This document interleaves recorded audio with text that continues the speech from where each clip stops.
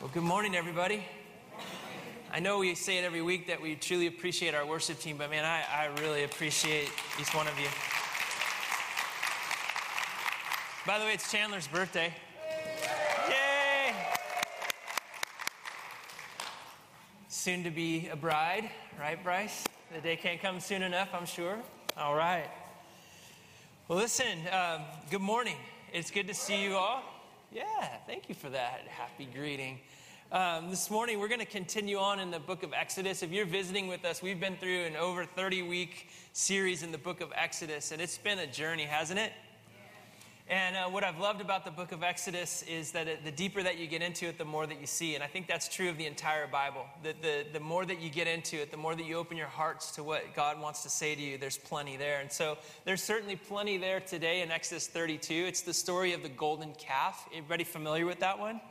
I would say if you have Exodus in your mind, you have certain things about Exodus that are like, if there was like a top 10 list of stuff going on in Exodus, the golden calf would make the list for sure, right?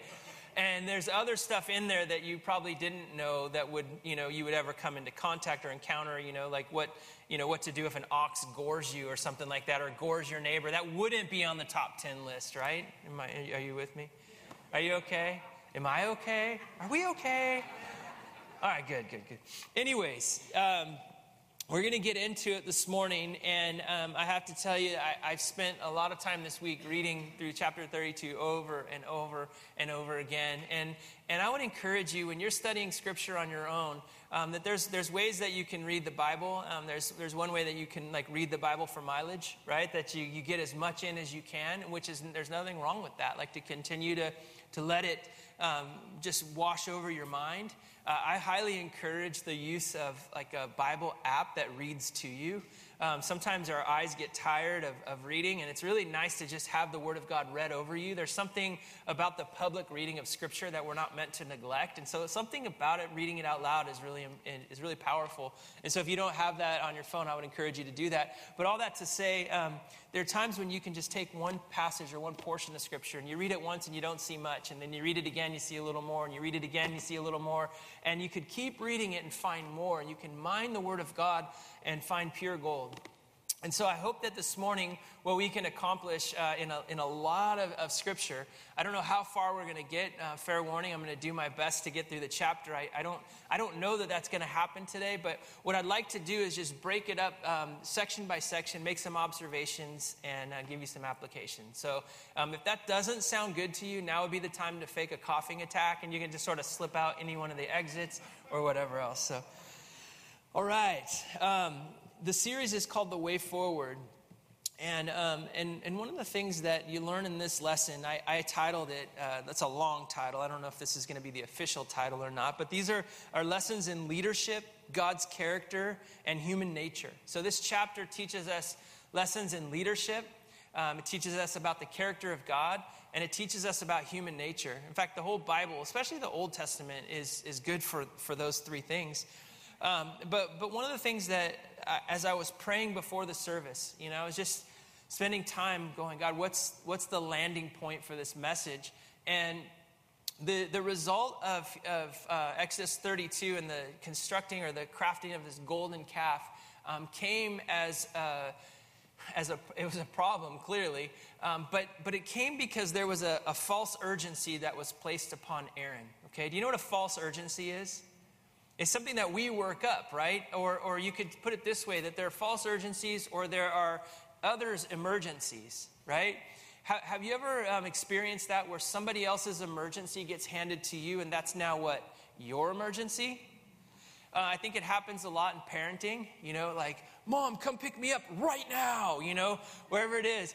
You have to run and do that. Or where's the peanut butter, whatever the thing is, it's like, I got to have that right now. In our house, there's the males in our house are blinded to many things.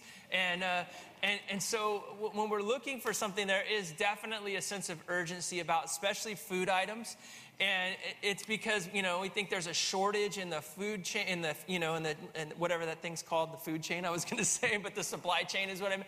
So it's like you want to make sure that the stuff you need is there. And so if you don't see it right out of the gate, I don't ever do this, but there's another male in the house that goes, Mom! Mom, you know? And Rochelle comes running in, yes, dear. No, I'm just kidding. No, no.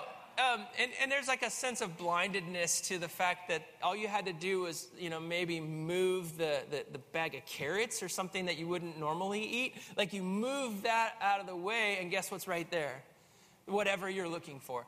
And so, but the point is this, that when you have a sense of emergency or urgency, it really affects the way that you make decisions, right? If it's a true sense of urgency or emergency, your body kicks into a certain kind of gear that where that fight or flight stuff comes from, that honestly, sometimes it like really targets you in and gives you an ability to make a good decision quickly. But when it's a false emergency, your decision can be really skewed. It can really mess things up. Have you ever thought of that in your own life? Or do you have any experiences that you can think of off the top of your head where you made a rash decision?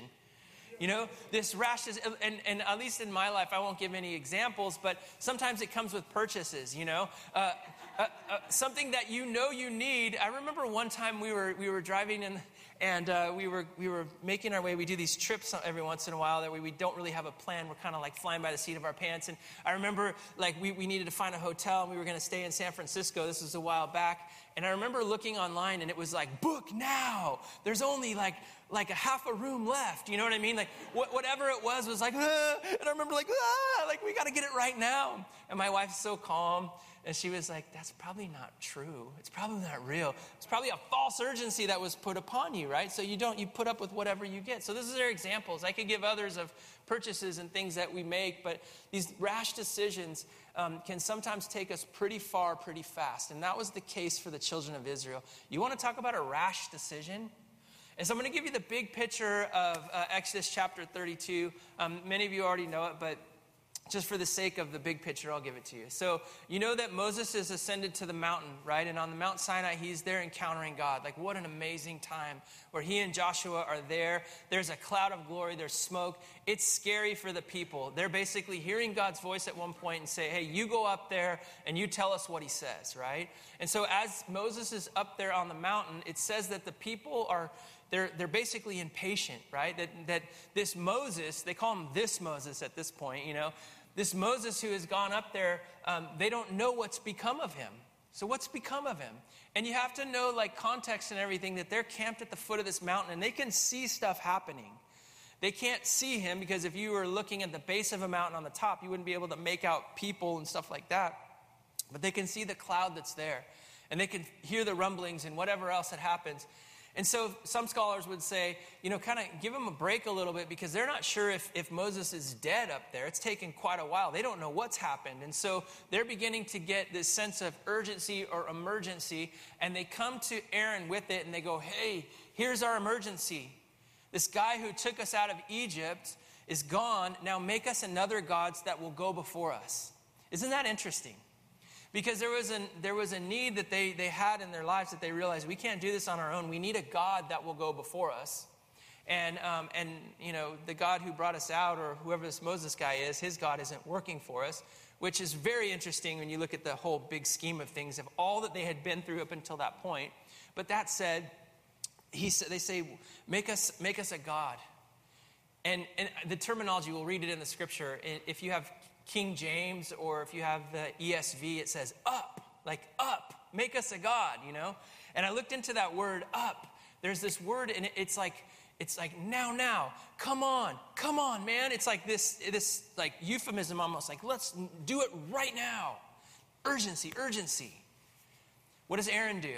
He says, okay, give us all your gold earrings and stuff, and then he melts it down.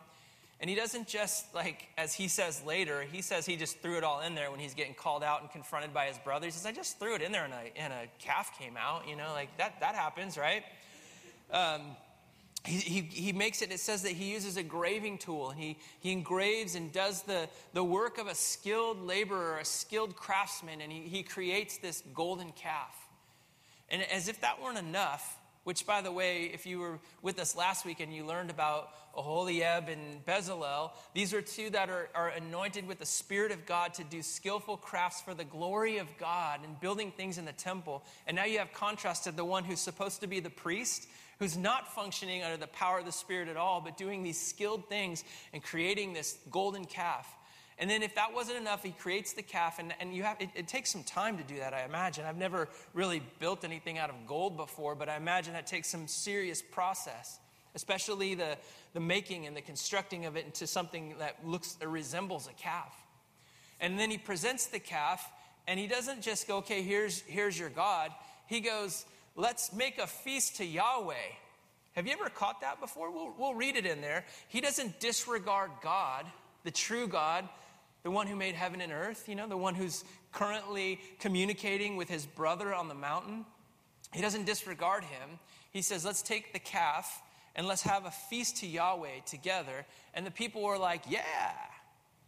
And so they began this feast, and they began to, there's a word that says that they began to play. Right? And if you read the Bible, you know that the Bible uses euphemism. That word play is all about debauchery. That wasn't like they were doing, the corn toss game and like doing the rings and whatever else. They were drinking, getting merry, and it was getting nasty. And all before this calf and supposedly in the presence of Yahweh. Okay? So then Moses on the mountain, God speaks to Moses and says, hey, by the way, the people down there, they are worshiping a calf, and I'm going to wipe them out. I'm done with them. They're a stiff-necked people. And with that stiff-necked people, let's just get done with them, and I'll make a new nation out of you, Moses. And Moses in that moment says, God, please. And he intercedes. He intercedes, and he reminds God of his faithfulness. And God at that moment relents, and he doesn't wipe them out. Moses descends the mountain with Joshua. As he's coming down the mountain, this famous quote of Joshua's, he says, I hear the sound of war. Right? I hear the sound of war in the camp. But it's neither the sound of victory. It's not the singing cries of victory, or it's not the weeping of defeat. It's singing and like revel rousing. It's like merriness. It's whatever is happening down there. So they descend the mountain, and Moses is not happy at that moment, right? If you've seen the Old Testament movies on TV or whatever else, that's when he comes down with all that white hair, and those big tablets. And he breaks the tablets, right? He breaks these 10 Commandment tablets. And then he just goes crazy at this point, which we'll read about it. I don't know if crazy is the right word, if I've offended by saying the word crazy. I don't know. But what he does is he throws these tablets down and he goes mad, it seems. But it's an indignation that rises up within him. And what he does is he takes that golden calf, he melts it down, and then when it dries, he grinds it into powder. And this is in the Bible, right? This is maybe some of the stuff that didn't make the top 10 on your Exodus list. He grinds it down into powder, he puts it in their water, and then he makes them drink it. Did you know that? He puts it in their water and makes them drink it. And then, then he goes on and continues to execute some major judgment upon the people, including loss of life and so forth. Now, at a certain point, he comes to the people and he says to them, listen, you have sinned greatly against God. Right? You've sinned greatly against God. And maybe he will forgive you, and I will seek to atone for your sins, which is just such an interesting thing. As we know, the Old Testament is pointing our way into the New Testament, where we realize that there's sin, that all have sinned and fallen short of God's glory, and God sends to us Jesus to make an atonement for our sins. And now Moses is stepping in as a type of Christ and goes before God and says, hey, forgive them. God, forgive them. And if you forgive them, we can move on. But if you don't, blot my name out. It was almost as if he was standing in the gap at that moment saying, blot my name out. And God replies and says, I will blot out who I will blot out, those who sin against me. Because, again, as Romans says, the wages of their sin is death. And then he says, and I will send a plague upon them. And he does, and he sends a plague. And so, as Pastor Andy said last week, he got to preach something really fun about creativity and whatever else. Now, the end of chapter 32 leaves with that. So it was good to see you guys this morning. Bless you. Read your Bibles and pray a lot. All right. Peace out. This is the big picture. Now let's break it open a little bit and let's try to do our best to apply some of this to our lives. Look with me in Exodus chapter 32, starting in verse 1.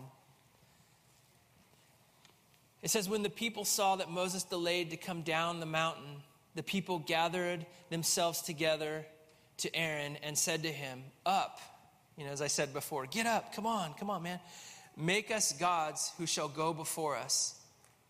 And as for this Moses, this man, the man who brought us up out of the land of Egypt, we do not know what's become of him." And so Aaron said to them, "Take off the rings of gold that are in your ears, or in the ears of your wives, your sons, and your daughters, and bring them to me." What was that gold meant for? Do you remember? That gold was meant for the furnishings of the temple, right? And so Aaron now diverts to plan B because he takes on the emergency or the urgency of somebody else instead of being a good leader in that moment. And so then he says, "Take off the gold rings that are in your ears and bring them." And they brought them to Aaron. Verse 4 says, "And he received the gold from their hands and fashioned it with a graving tool and made the golden calf. And they said, 'These are your gods, O Israel, who brought you up out of the land of Egypt.'" Now, you might wonder why a calf. A calf would have been a common deity, false deity that was worshipped in Egypt. It seems like with every false god, they have some representation of like strength and overcoming and power and stuff like that. And that was the image of the calf, or a young bull is probably a better, more accurate translation. But that was why and that was what that they had done. And then it goes on and says, when Aaron saw this, they received the blah, blah, blah. Not blah, blah, blah. It's God's word. I apologize for that. It says he received the gold from their hand, and they fashioned it with a graving tool and made a golden calf. And they said, "These are your gods, O Israel, who brought you out of the land of Egypt." And when Aaron saw this, he built an altar before it. And Aaron made a proclamation and said, "Tomorrow shall be the feast of the Lord." And they rose up the next day, and they offered burnt offerings and brought peace offerings. It's just so bizarre to me, isn't it? Like they're doing the work of worship, but they're bringing in idolatry, and all before the presence of a holy God. And the people sat down to eat, drink, and they rose up to play. Now, there's a little bit of controversy about this portion of Scripture, because some say, did they really break the command of God? Because obviously, before they even received these commands, they had broke the first two, right?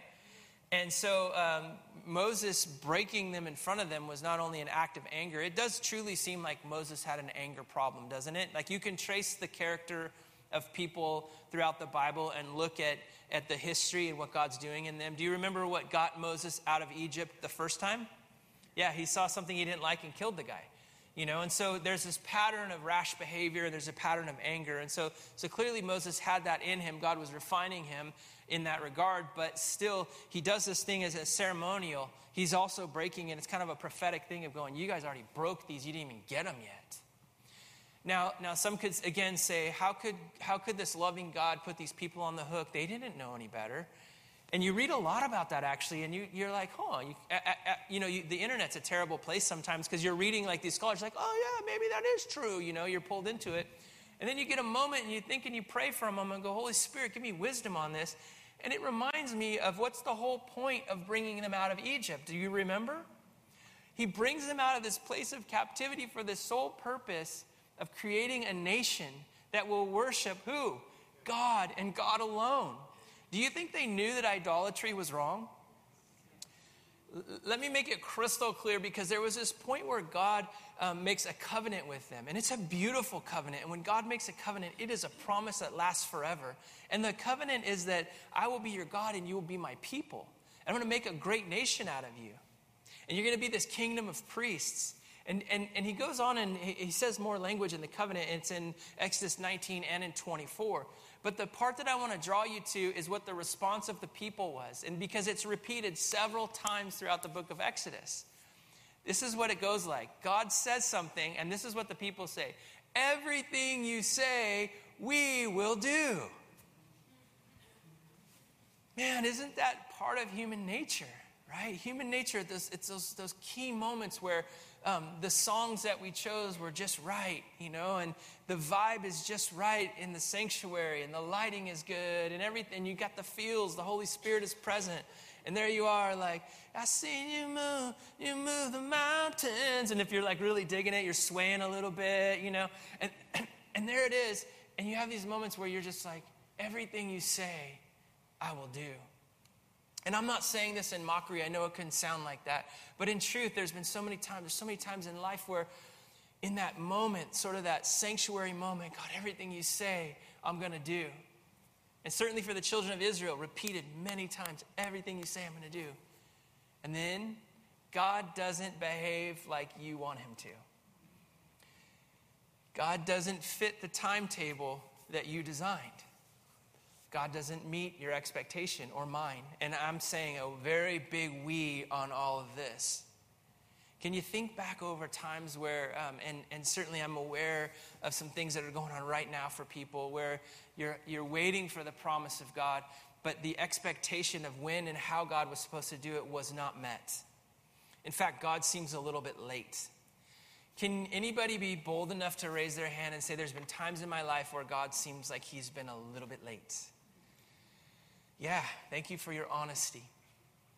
That there is purpose in these delays, but for us, if all we focus on is the delay, we begin to create a new idea about who God is. We begin to erase the beliefs that we have that run so deep in us, that he is faithful, that we can depend upon his promises, that he is going to do what he said he's going to do, that the sun will rise every morning, and so forth. We begin to go, what if? Because that's what false urgency does. It creates something in us that causes us to have to come up with immediate solutions, and they're not usually good ones. When we have false urgency, we're like, go. This, I think, is a moment in our history of urgency on all levels for people, driving so many decisions. There's a sense of urgency, and I'm not here to tell you what a false one is or a real one. I believe that the discernment of the Holy Spirit will be there for you in that regard. But what I'm saying is I experience it in my life. I hear it from other people. There's the urgency to get out of California. There's the urgency to stay in California. There's the urgency to buy a house. There's the urgency to sell a house. There's an urgency in just that way alone. There's an urgency in regards to our nation about leadership and lack of leadership. And there's an urgency of, and the list goes on and on.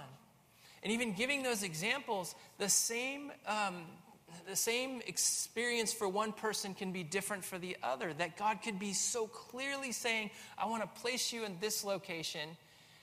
And I recall this, our friends, dear friends, had made this decision really quickly to go to a different place. And they had sold their house for a ton of money, and they'd bought another house somewhere else, and it was like, boom, so quick. And the first thing that came to my mind was, wait, are we supposed to be doing that? Like, it was just because it was so quick, right? And we're not doing that. That's not this announcement today, by the way. But do you follow me that as we begin to like read the writing on the wall, in whether it's relocating or any number of things, our initial thing can go, okay, I got to take matters into my own hands. I got to stockpile. I got to figure out. There's wisdom in all of those things.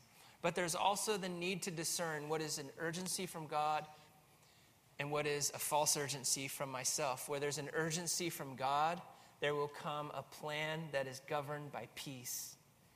That plan will be so clearly stated. I was talking to a friend who's a missionary, and we were going through he was processing through some things. In this particular season, God led he and his family so clearly, so specifically, unmistakably clear. And one of the statements that he made was, it is a very difficult season that he called us into. And the season before this was pretty easy. And this one is not fun. And he wasn't bailing, he wasn't leaving, but what he was saying was, I know that I'm in the will of God. And I know that he led me this way because it was unmistakably clear. And even though it's not fun and it's difficult, that there's peace.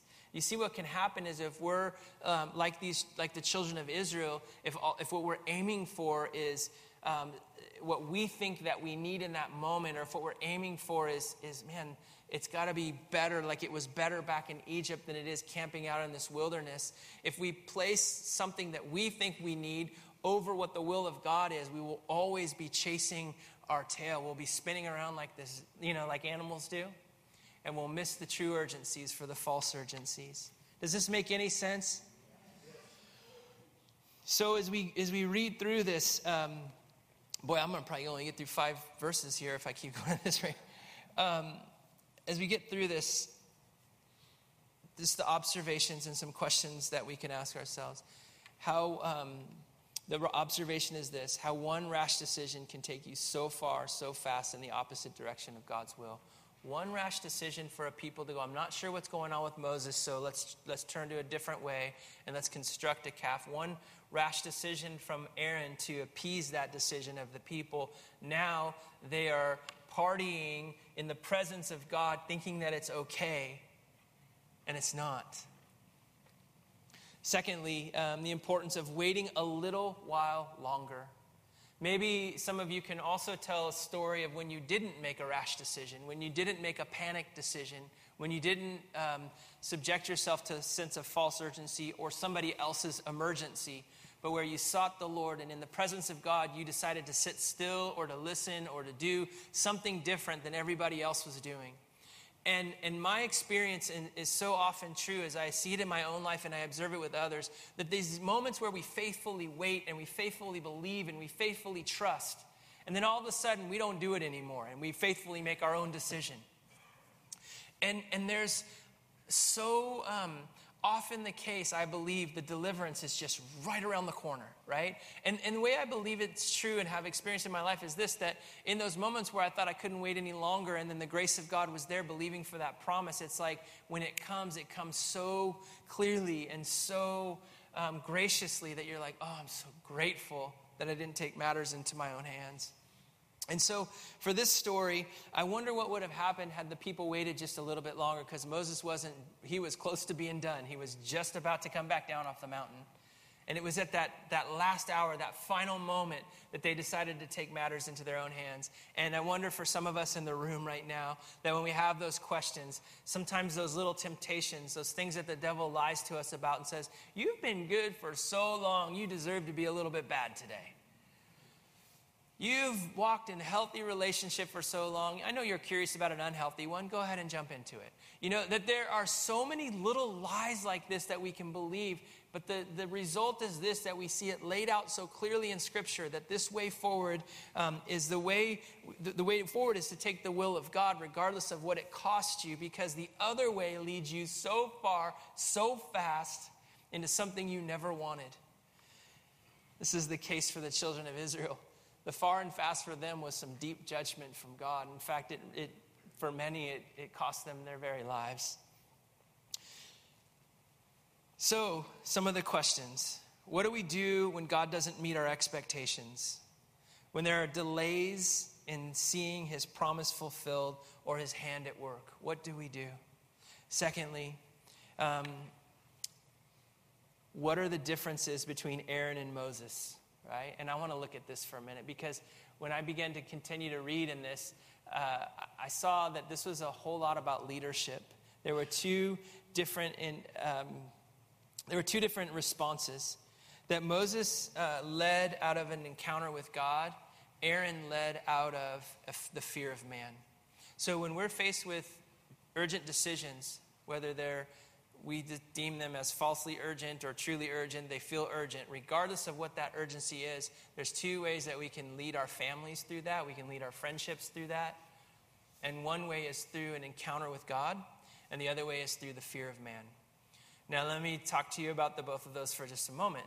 That the encounter with God is where we come into the presence of God, where we take the time to meet with him, to know his heart, to sit with him, to be with him, to allow him to lead, to submit to his will and to his plan. The fear of man is what the proverb says, is that the fear of man does what? It brings a snare, right? And so when we're fearful in general, when we're fearful about what others think, or when we're fearful about outcomes, it's like it snares our creativity, it snares our discernment. What does a snare do? It traps you, and then it slowly kind of chokes the life out of you. And so that's what happens when we operate or we make decisions based on fear. And if you contrast these two characters, these two brothers, Moses and Aaron, you'll see very clearly that one served out of encounter and the other served out of fear. Moses, although he was imperfect, led from a place of encounter with the presence of God. Aaron followed the will of the people and was resistant to God's will. It's so baffling to see it, but it's so clear of human nature. And if we're honest, we realize we do things sometimes that surprise ourselves. Moses took decisive action, right? When Moses came down the mountain, he did some stuff, man. He dealt with the idol, he dealt with the people, and he dealt with God. Aaron made a popular decision, right? He just did what the people wanted. Moses actively pursued God's grace and pleaded with and interceded for the people. Hopefully we'll have a moment to get to that, but God relented as a result of Moses crying out on behalf of these people. Aaron gave them what they wanted, and then he threw a confusing party and celebrated idolatry and attempted this feast of God simultaneously to this craziness. Moses offered to suffer the consequences on behalf of the people. He put himself in their position. Blot me out, God, and forgive them. Aaron made this super lame excuse that I just threw gold in the fire and a calf came out. You know the people. You know how they are.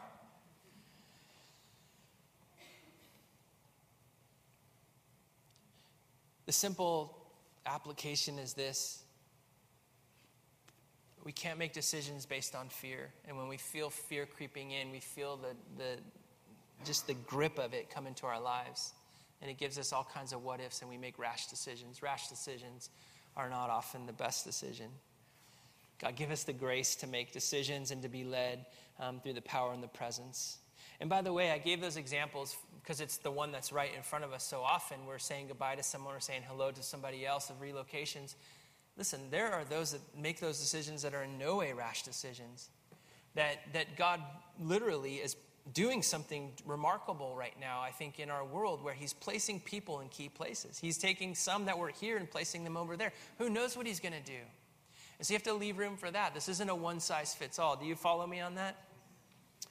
And so let's look at this next portion now in chapter 32 and verse 7. It says, Then the Lord said to Moses, Go down, for your people whom brought you out of the land of Egypt have corrupted themselves. They have turned aside quickly out of the way that I have commanded them. They have made for themselves a golden calf and have worshipped it and sacrificed to it and said, These are your gods, O Israel, who brought you up out of the land of Egypt. And the Lord said to Moses, I have seen this people, and behold, it's a stiff-necked people. And now therefore let me alone, that my wrath may burn hot against them, and that I may consume them, in order that I may make a great nation out of you. I read that, and I thought of some things that we could glean about the character of God. First off, that we must never forget that God is all-knowing and that he knows our hearts. And that can either be a scary thing for you or be a comforting thing for you.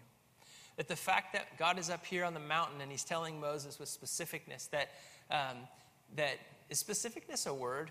Or would that be specificity? I mean, really, I don't even know. But Moses is up on the mountain with God, and God can see and not only know what's happening with great detail, but he can also tell what the heart of the people are. Now, there's two ways to look at that. There's the Sunday school way that I remember. Whenever you were naughty, the person would say, God sees, and he's going to get you. I remember that. I can hear this one person saying, God's going to get you. And so it makes God kind of like the boogeyman, like he can, oh no, he saw me do that and he's going to get me. There should be a sense of healthy fear against sin, and I get what was happening in that moment. I don't harbor bitterness, I promise. But what I think is another way to look at that is the God who knows everything, knows your heart, and in those moments where you can't even figure out what's going on, you're gripped by fear, you're confused, you're having these difficult times, that you can take comfort and rest that God knows your heart, that he sees past all these actions, he sees right into your heart. And as we said in this last song, he's what? A good father. The song says he's a good father. That's better than a good father. He's a good father. There's joy, there's comfort, there's hope in that. The fact that he knows their hearts, that he knows that these people are being stiff-necked. What does stiff-necked mean?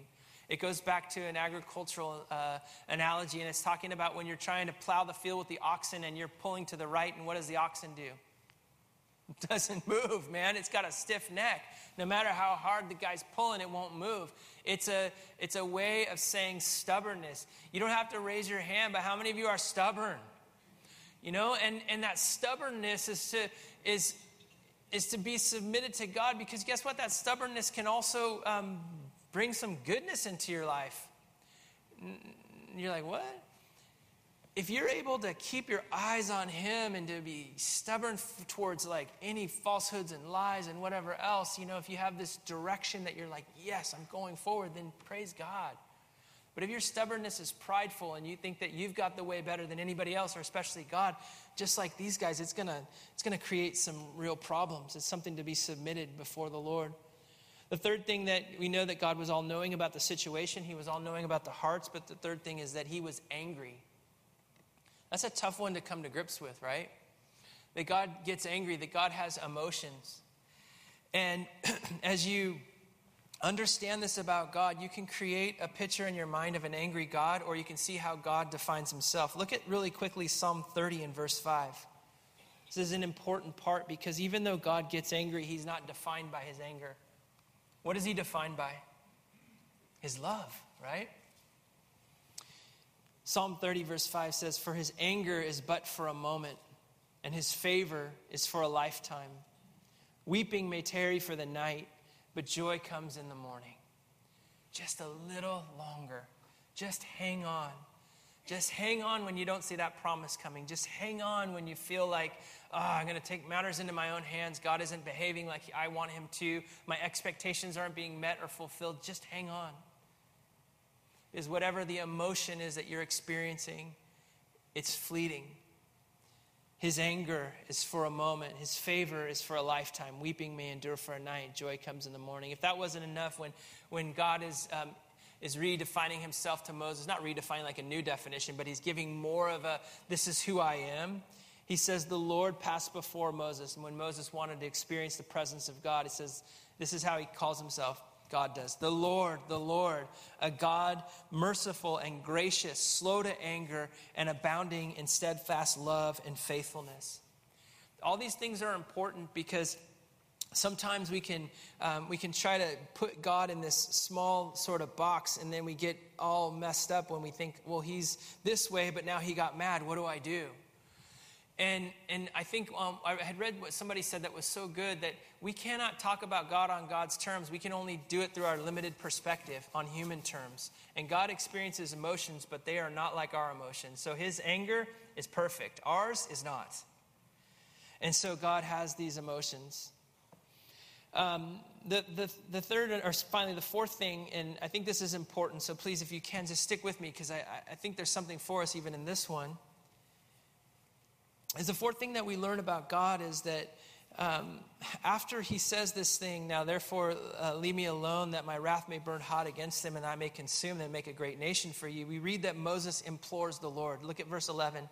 Moses implored the Lord and said, "Oh God, why does your wrath burn so hot against your people, whom you sought out of the land of Egypt with great power and a mighty hand? Why should the Egyptians say with evil intent did he bring them out to kill them on the mountains and consume them in the face of the earth? Turn your burning anger and relent from this disaster against your people. And remember Abraham, Isaac, and Israel, your servants, to whom you swore by your own self and said to them, I promise you, I will give your offering and they will inherit this forever." In verse 14, and what does it say? And the Lord what? Relented. Come on, let's say it. And the Lord relented. He relented from disaster, the disaster he had spoke upon bringing to his people. Now listen, do you think God was just playing around?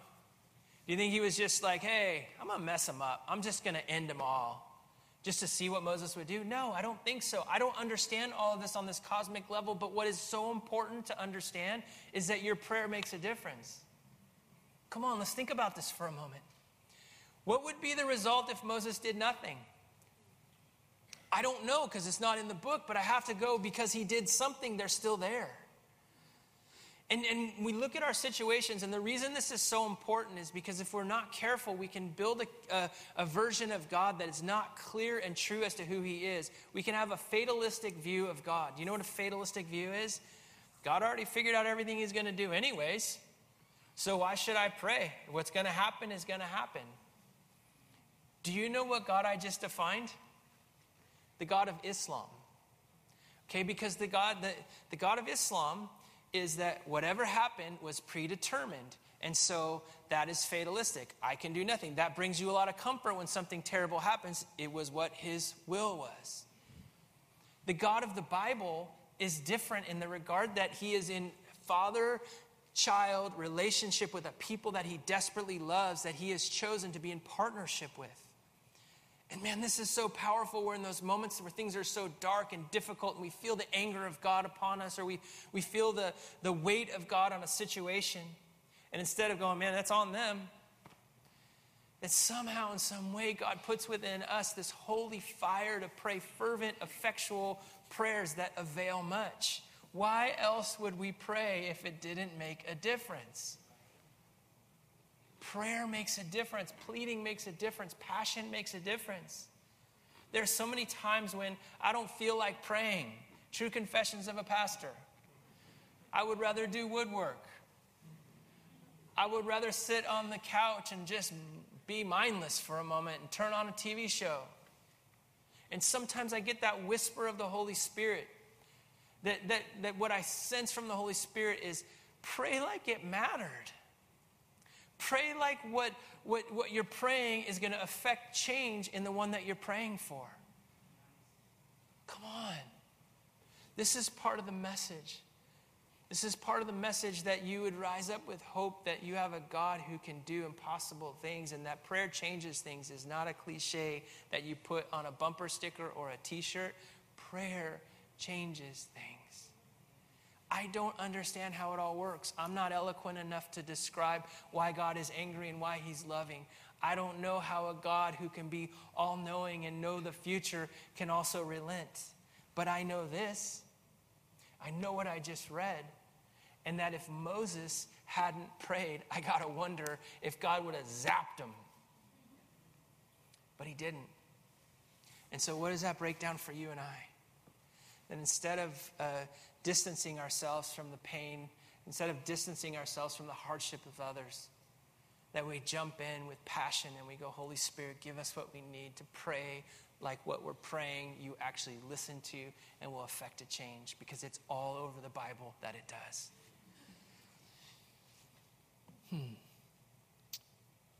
Okay, I got to tell you this part and then I'm going to be done because I'm going to run out of time. The idol, how he deals with the idol. I found it so interesting. And I wondered, was this just Moses acting like Moses, or did God tell him to go do that? I don't know, because the Bible doesn't say. But the fact that he comes down and he's ticked, he's breaking stuff, and then he's taking idols and melting them down and then grinding them into dust and putting it in water and having them drink it. Doesn't that sound strange to you? I wonder if anyone was like, no, I'm not going to drink it. I don't know how it all worked. But I had to think about that for a moment, and it got me really thinking about what an idol really is. And I think that there's something for us in this. That Moses just wasn't being mean and hoping that they got sick. By the way, you could drink gold all day long and it will do nothing to you. I actually looked this up. There is an inert chemical reaction in the human body with gold. People consume gold just to show their opulence. Hey, you're going to go to a wedding. There's gold leaf on this. You're super, super rich. Eat the gold. I'm so rich, I can eat gold. It has zero nutritional effect. It does nothing to you. Do you know what it does? It goes in your body, and then it does what? Comes out of your body. Now, I thought this was so cool now. Now, for me, this is cool on a whole nother level. Because Moses takes something that is supposed to have power, this calf that's supposed to be strong and mighty and lead the people. And he takes it and goes, check this out. Where's your calf? Grind it up. Calf didn't do nothing. There's no adverse reaction. Drink it. Now the calf's inside of you. What's going on? Nothing. Guess what happened to the calf? In a very shameful way. That's pretty awesome, right? And that is typical, that is typical Old Testament. That is about showdowns. It is about the true, real, holy, pure God. It's about, you want to do a showdown with the prophet of Baal? Hey, where's your God? The prophet mocks. Is your God in the bathroom right now? That's the euphemism. Come put water all over what he's going to consume, and then let the God of heaven consume this with fire. Your God's doing nothing. My God wipes it all out. That's how big your God is. And so when there is a true emergency, when there's a true urgency, if you wait on him, he will move, he will act. When there's a false one that someone puts on you or you put on yourself, you're on your own. And the result will take you so far, so fast, in a strange direction that you never thought you could ever be involved with. And we're witnessing a world that's doing it right now. Man. Paul the Apostle talks about this idea of idolatry as well. It's a big controversy in the church of can you eat food that's sacrificed to idols or not. And so as he's building his case, look with me real quick, and then we're going to wrap up, I promise. 1 Corinthians chapter 8, it says, therefore, this is in verse 4. 1 Corinthians chapter 8, verse 4. Therefore, as to eating the food offered to idols, we know that an idol has no real existence. That is, there is no God but one. And although he may be so-called gods in heaven or earth, there are many quote-unquote gods and many quote-unquote lords. Yet, for us, there is one God, the Father, from whom all things and for whom we exist, and one Lord, Jesus Christ, through whom all things are and through whom we exist. That's a powerful chunk of scripture. It's a good one to memorize. So you already get the point that the power and ultimate authority of God cannot be contained. You cannot contain God's power and authority. You can't control it. It can't be created into some sort of golden calf. These things that we create ultimately can be consumed and disposed of. And that's sort of the bottom line. The way that the chapter ends is Moses confronts his brother. His brother gives a nonsense answer to a very clear question. And the wrath of God is executed upon the people of Israel in a very Old Testament sort of way. There's an implication, there's power to these ideas. These ideas have consequences. And I think that's our takeaway for today. That we learn a lot about God. We learn a lot about leadership. And we learn a lot about human nature. And so my prayer for you today is this. That we're not constrained by our time or our will, but that we encounter our time with God on his timetable.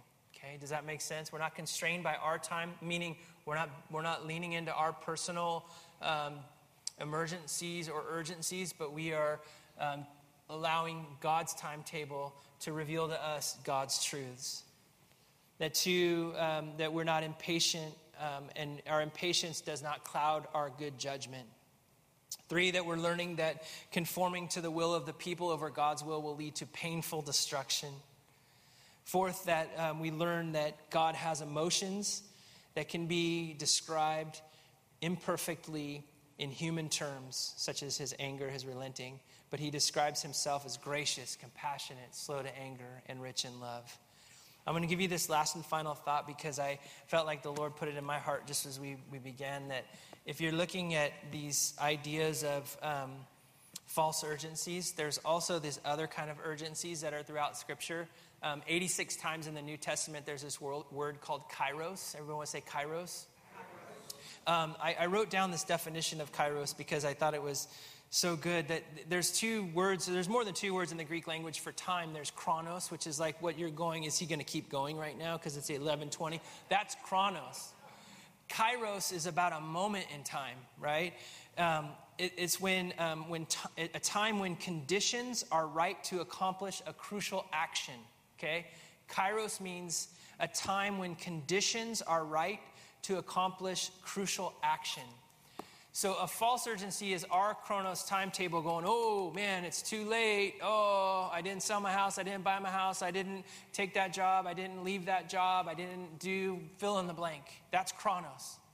Kairos is this thing that's in us that regardless of the circumstances, the window is open and this is the time to go. It's go time and God is with you in it. And I'm sure if you look through your lives, you can know those chronos types decisions where you were making it on your timetable and those kairos ones. I can remember sitting right here in a time when we had been praying and I remember God speaking something about our renovation. And we didn't, that was like, it was a big deal, we didn't have the money. It wasn't that we had no money, but God was faithful in the provision for it. And it was a lot of work, and the 6 months took a couple years, and you were here for the whole thing. But the reason we jumped through that window is as a leadership, we gathered together and go, yes, he is saying something. It isn't about the time, it's about the window that he's opening. And you look back after those Kairos moments, and I go, God, thank you so much that we made that decision before 2020 and before. I mean, we thought there were some crazy enough restrictions from California on stuff that we had to do. But if I look at where we would be now versus where we were then, see, that's what's the cool part about making those decisions that God leads you in, is you can sit back and go, wow, God, look at your faithfulness in my life. And if he was faithful all the way through, he's going to be faithful into the future. Amen? Amen. Let's stand and I'll stop. You guys can get on your way. I'm going to pray for you. Lord, I thank you that your word is exciting. I thank you that your word is detailed. Your word gives us so many things to think about, especially in the moment that we're in now. Lord, there are opportunities and there's urgencies. Lord, help us to see what Kairos opportunities, where this is a moment where you are moving and we ought to move with you, versus a sense of urgency that if I don't do it, something bad's going to happen. Help us to discern and not be impatient people, but to be people who live out of encounter with God. That as we encounter you on the mountain, we encounter your heart, Lord. And we know the way to walk, and we walk in it. Lord, thank you for the example that we read in Scripture about those decisions that can be made that take us so far in the wrong direction. Lord, if we're in the middle of one of those right now, we just avail ourselves before you. God, we open our hearts to you, and we thank you that it's not too late. God, we thank you for the hope of a God who is gracious and compassionate, that even while we were sinners, you died for us. That means that while we're in the middle of a bad decision, that we can approach you and say, God, I'm so sorry. I realize I'm walking in fear, not faith. I realize that I'm heading in the wrong direction. I submit myself to you. God, I thank you that repentance looks like turning from that and heading in a direction towards you. Lord, free your people in that regard. If there's something specific, bring it to their attention. But I pray you would protect them from condemnation and guilt. That gets us nowhere. You died for that stuff, God, and I thank you for it. Relieve your people and release us from that fear of man that brings a snare, that gives us an inability to make decisions. God, I pray clarity over your people as decisions need to be made on a daily basis for life. God, they would be made out of peace. They would be made out of that Kairos opportunity moment. They would be made out of encounter with you. So I bless them, and I thank you for each one in the powerful name of Jesus. Amen and amen. Amen. God bless you. Reaching out.